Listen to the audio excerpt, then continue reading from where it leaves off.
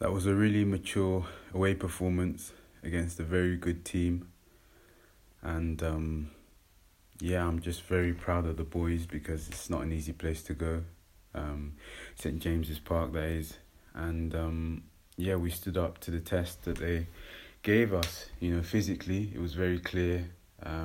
They wanted to try and rattle us and bully us, and it didn't work out. So, it's a very funny match. It was a very funny match to be honest. And I think the Newcastle players and maybe Eddie Howe to be fair as well, will look back at that match and think we probably need to do a bit more than try and bully people physically to win a game of football. I mean, that was clearly their game plan.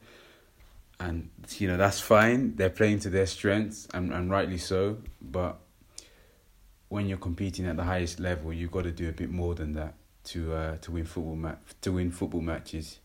Yeah, you actually need to put the ball in the net, and they didn't do that, and we did, and that's why we won the game. So, well done, Newcastle. Welcome to the big boy table. And I'll be looking forward to playing you guys next season as well, because that game felt like a derby, to be honest. I like that. I like the atmosphere. I like the intensity. I like the challenges. So I'll credit them on that. But when you're playing Arsenal Football Club, you need a bit more than that to win the game, and they didn't have that. So yeah. But enough of.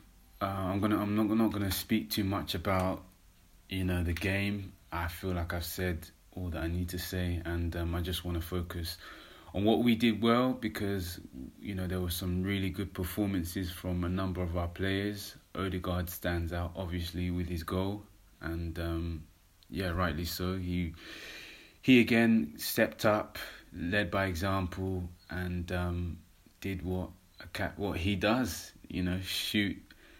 Or score really, really important goals. I think his goal was from about 30 yards out, something like that. And it's becoming a characteristic of his game. He just has it in his locker. And he can, if he has that space, teams should be afraid, because he can just shoot and score. And he did that again. And Kevin De Bruyne scored a goal like that yesterday in the Champions League, and when I saw that going, I was like, oh, he was watching Odegaard on the weekend. But look, I'm not naive. Kevin De Bruyne has been doing that for years, and it was just obviously a very similar shot. But yeah, as I said, Odegaard, he has that in his locker. He did that twice against Chelsea. Obviously not from. It wasn't the same sort of range, but he's becoming a real goal threat. And when he came to Arsenal, there were a lot of questions asked about him, about his ability, to score goals and to affect games. And I think he's shown that he can do that throughout the season. I think about the Southampton game. I think about the Newcastle game, the Tottenham game. He just has that big game mentality, and it's really good to see from him, and it rubs off onto the other players, that energy, that desire to win the ball back, because he definitely has that. If he gives away the ball on the few occasions that he may do, he wants that ball straight back, and the other players see that and feed off that energy, that desire to win the ball back. And it's good to see. And sometimes you sit and wonder and you think, wow, he's actually our player. Us Arsenal fans, we have to be grateful, because Odegaard is some player, and we got him for 30 million, and he loves Arsenal by all accounts.